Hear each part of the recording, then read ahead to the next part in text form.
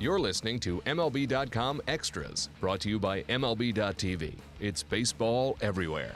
The Padres left the winter meetings a week ago looking for a little bit more to add to their roster, but they certainly had an interesting Rule 5 draft. So let's talk about all of that with A.J. Cassavell. I'm Alyson Footer.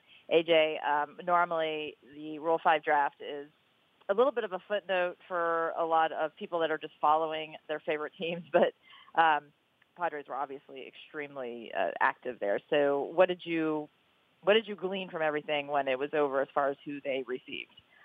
Yeah, A.J. Preller seems to love the Rule 5 draft. I mean, that was the most exciting thing that happened with the Padres at the winter meetings, and last year it was one of the more exciting things too when they took 4 guys.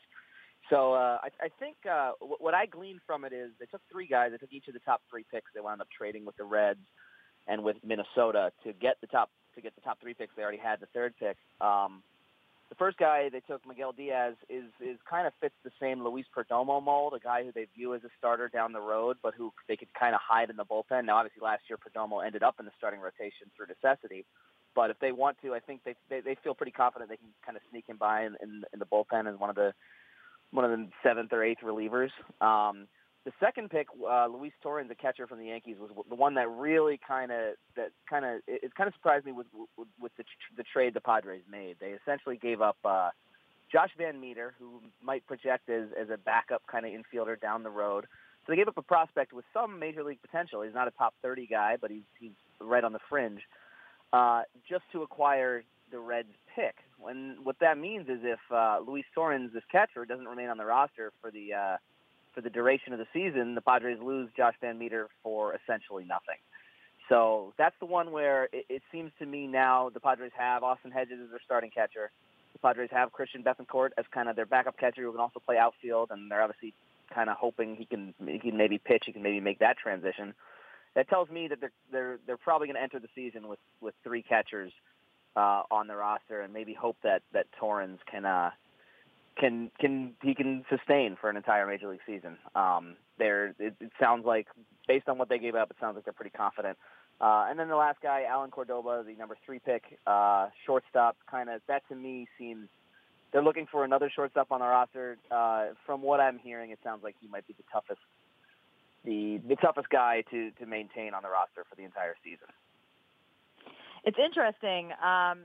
In the years that I've covered a team, like just that with Rule 5 guys at spring training, I remember the Astros picked someone, I don't remember his name, but and then he went to spring training, he was a catcher, and he basically could not throw to second base.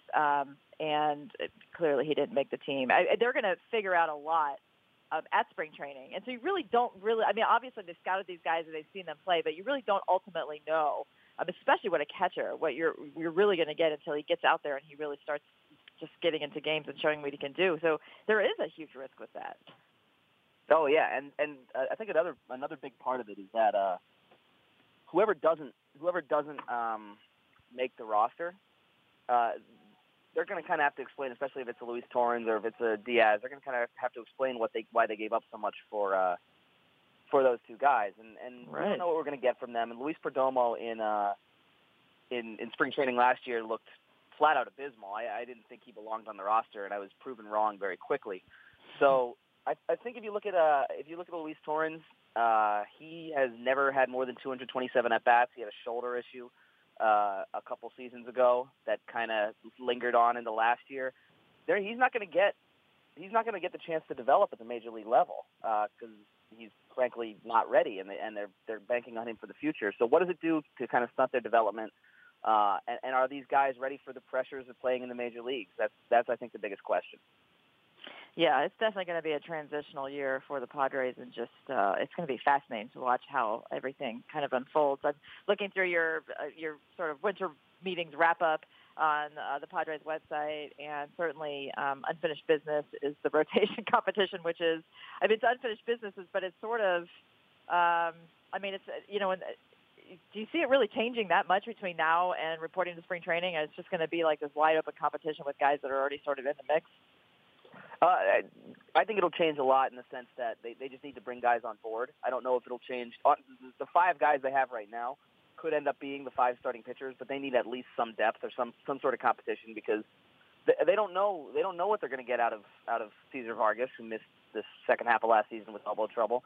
Jared Cosart's coming off elbow surgery. He's supposed to be fine by the start of spring training. And Paul Clemens is the other guy. Those three guys are all kind of pretty serious question marks going into the season. So they want to sign three guys to at least compete with those three. And if they win a rotation spot, so be it.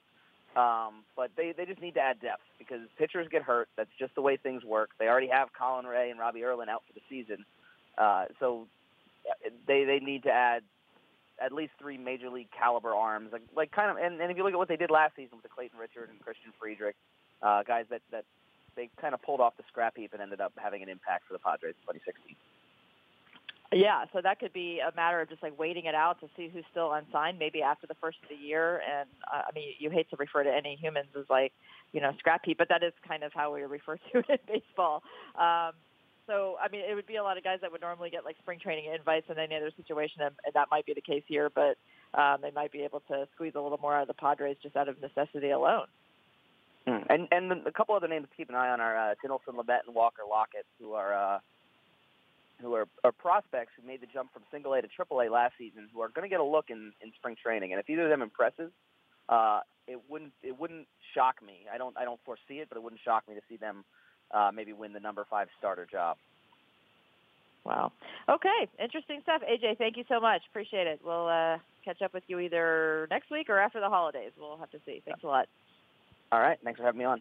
MLB.tv Premium, the #1 live streaming sports service, is celebrating 13 years. Watch every out-of-market regular season game live or on demand in true HD. Real-time highlights, live look-ins, pitch tracking widget, and more. MLB.tv Premium includes a free At-Bat 15 subscription. Watch live baseball on over 400 mobile and connected devices. Watch at home, in the office, or on the go, every night, on every device.